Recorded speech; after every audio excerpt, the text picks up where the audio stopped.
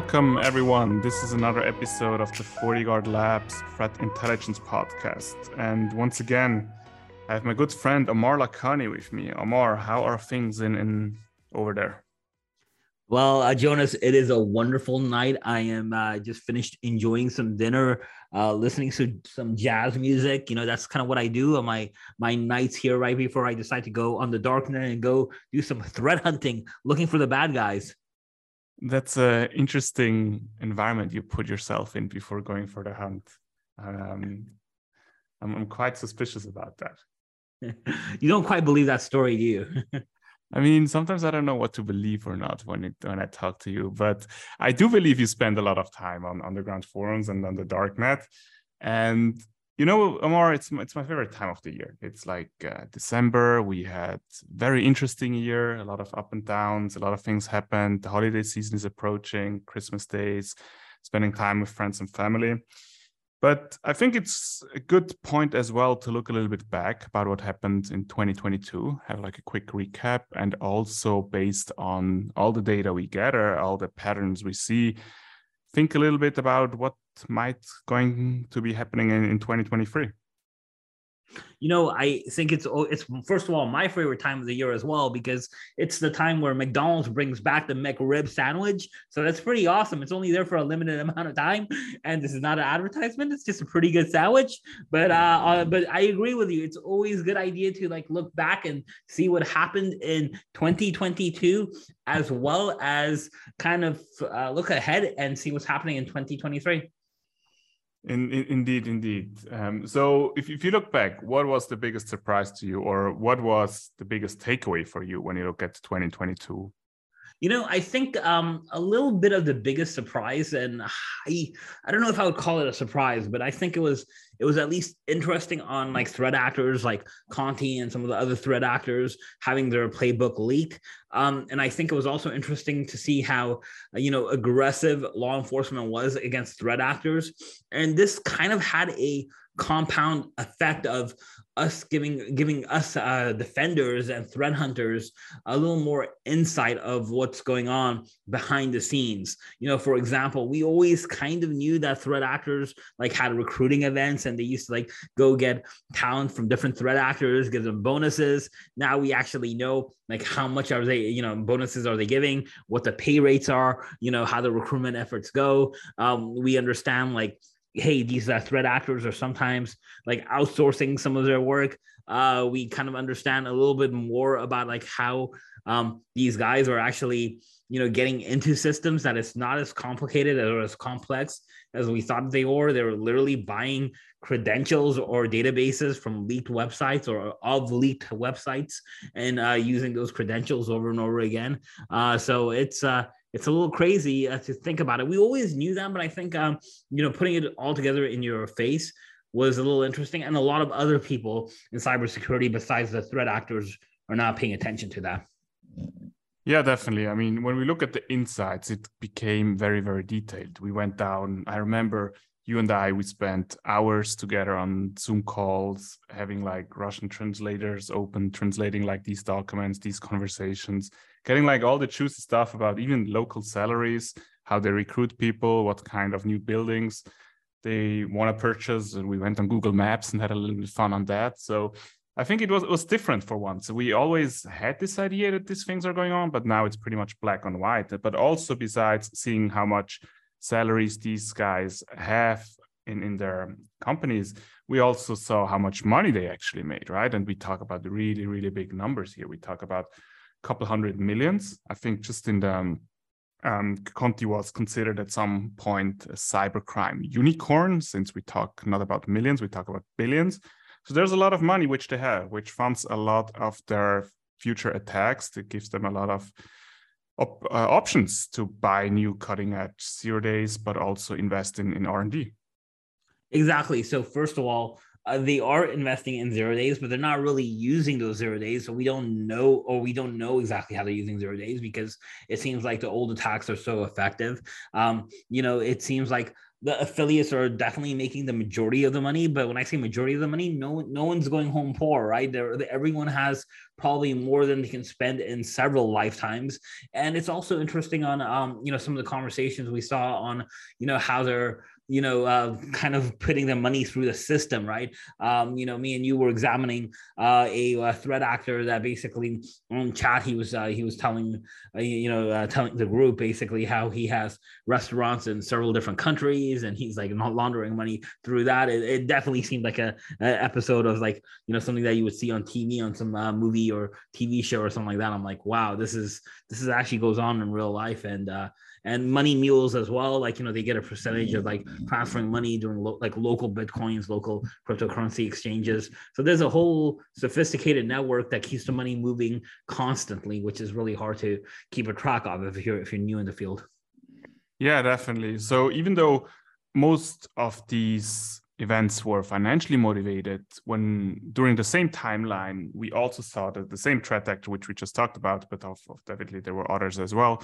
But when we talk about Conti during the same timeline, in the beginning when the war started between Russia and Ukraine, we also saw this pretty much financially motivated group being a little bit more committed towards Russia, which then became not really financially motivated anymore, but more of espionage, sabotage kind of purpose. So we talk about financially motivated attacks, but then we saw a lot of wipers being on the horizon again. And I remember very well, we discovered a lot of wipers over the last decade, but usually it was like one big one per year, or pretty much one which we were tracking. And I think just this year alone, we have seen 7 or 8 different wipers in over 20 countries all over the place. So it's definitely something which changed the landscape a little bit as well. What are your thoughts on that?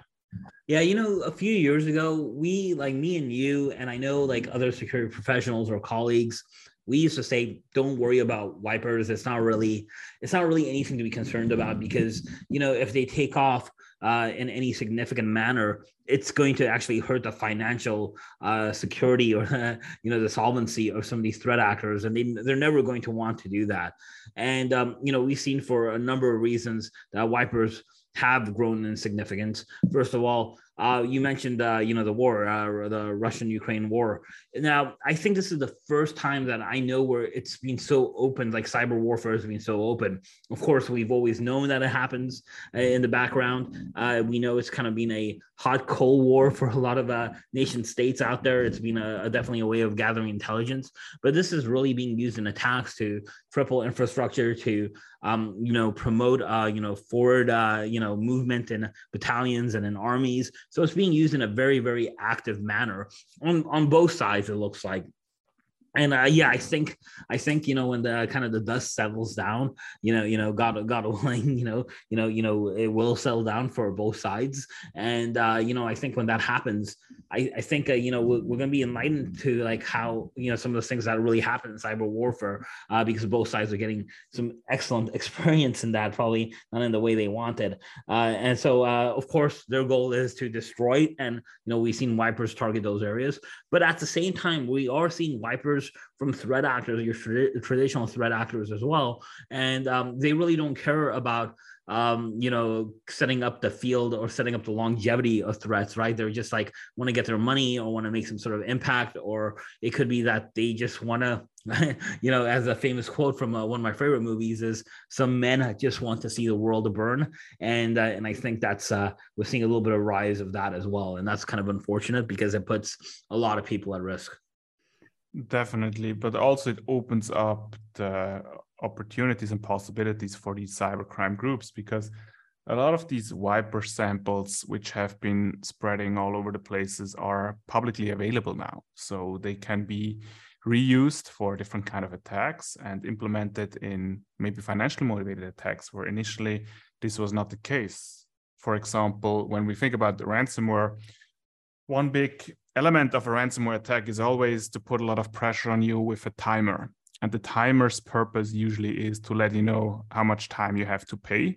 And if you decide to not pay, then the consequences are that they will probably double or increase the amount of money to a different level. But if this timer now goes in reverse and ends up at 0, they will threaten you that at this time they will start sabotaging you. So they will implement wipers, or the wiper will trigger. And it also makes life a little bit more difficult for people on the forensic side, I assume, because it's much harder to do forensic if all your systems are not available anymore. If the files are just encrypted, it's not good, of course, but you can still use technically the operating system. Where if a wiper causes a lot of havoc, you cannot even start the operating system anymore. So it will be interesting to see how strategies will change based on the information available now. Yeah, no. So you bring up a very good point. Is that it's threat actors that are taking advantage of that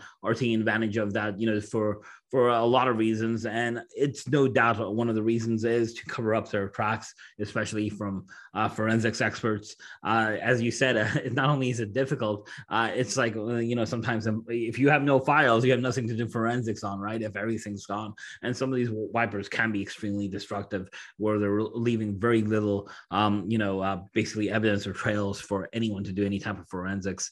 And it's making it a dangerous world. It's definitely a much more aggressive world than I think we've seen in the past. But I also think this is the new normal now, is that we are seeing this as kind of the standard. The timers are going away, as you said, and it's kind of becoming standard. Like you pay the first amount is a very large amount instead of doubling. Now they just start asking for like the largest amount they can. I've seen ransomware, ransoms, like starting off like $10 million. Sometimes they get negotiated to $4 million or $2 million, but we're talking about a very, very significant amount of money. Yeah, and I think one thing which will lead to even more money being fueled into the cybercrime ecosystems is the way these cybercrime groups are expanding their portfolios.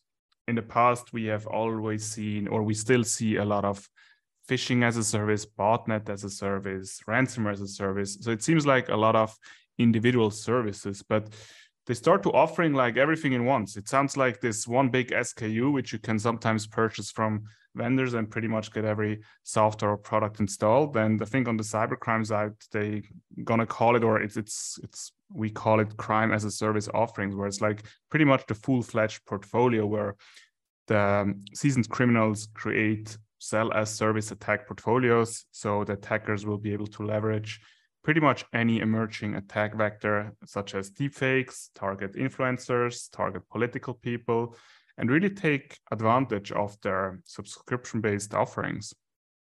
Yeah, one threat actor I came across, they were offering something of an equivalent of like an enterprise service agreement. Basically, you would pay upfront a very hefty fee for an upfront license, and that license will give you access to multiple products you could use over the year, including all the ones you mentioned, including other things like doxing, including things like refund and retailer scams, and like basically how to get money back on refund checks, and a whole bunch of different things, like you said, phishing, botnet, ransomware,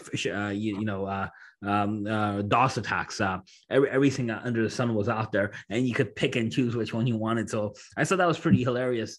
And I think you're right. You are not only seeing threat actors do that, or you're seeing kind of these threat actor brokers that are like have multiple threat actors that they're coordinating with, kind of broker the service and take a percentage off top. So there's a lot of interesting and creative ways. I think we're seeing the evolution of threat actor and their business model.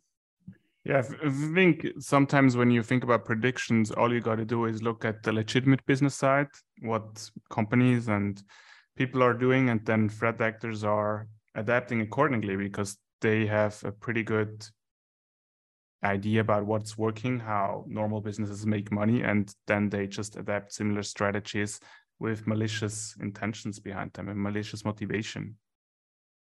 Yeah, no, there's no doubt about that.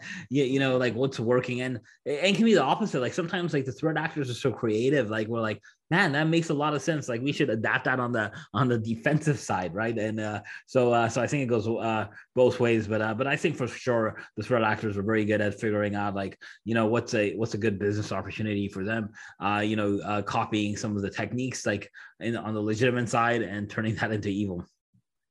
Yeah, that's why I love talking to you, Omar. You have always good idea, you have good creativity. You're very close to these guys when it comes to doing research. And with that being said, I really appreciate all the podcasts I was able to do with you this year, and I'm looking forward to have more exciting ones in 2023. Thanks so much for being part of it. Well, no, thank you for inviting me. I know we have some big plans in 2023. We're planning on bringing multiple guests, like experts with a different take. So I know we are planning on talking about more about artificial intelligence, machine learning, deception technologies, honeypot technologies. Like, so there's a lot of cool things I think we have planned, and hopefully we'll get a chance to do that and talk to some guys that are hands-on and up to their elbows in some of the grease of cybersecurity. So I'm looking forward to having those podcasts with you in 2023. Definitely, you deserve your new Big Mac, man. You really do. Thank you, sir. All right, guys. Thanks everyone for listening in. We wish you all a lovely holiday season and recover well. And we hear us back in 2023. Take care.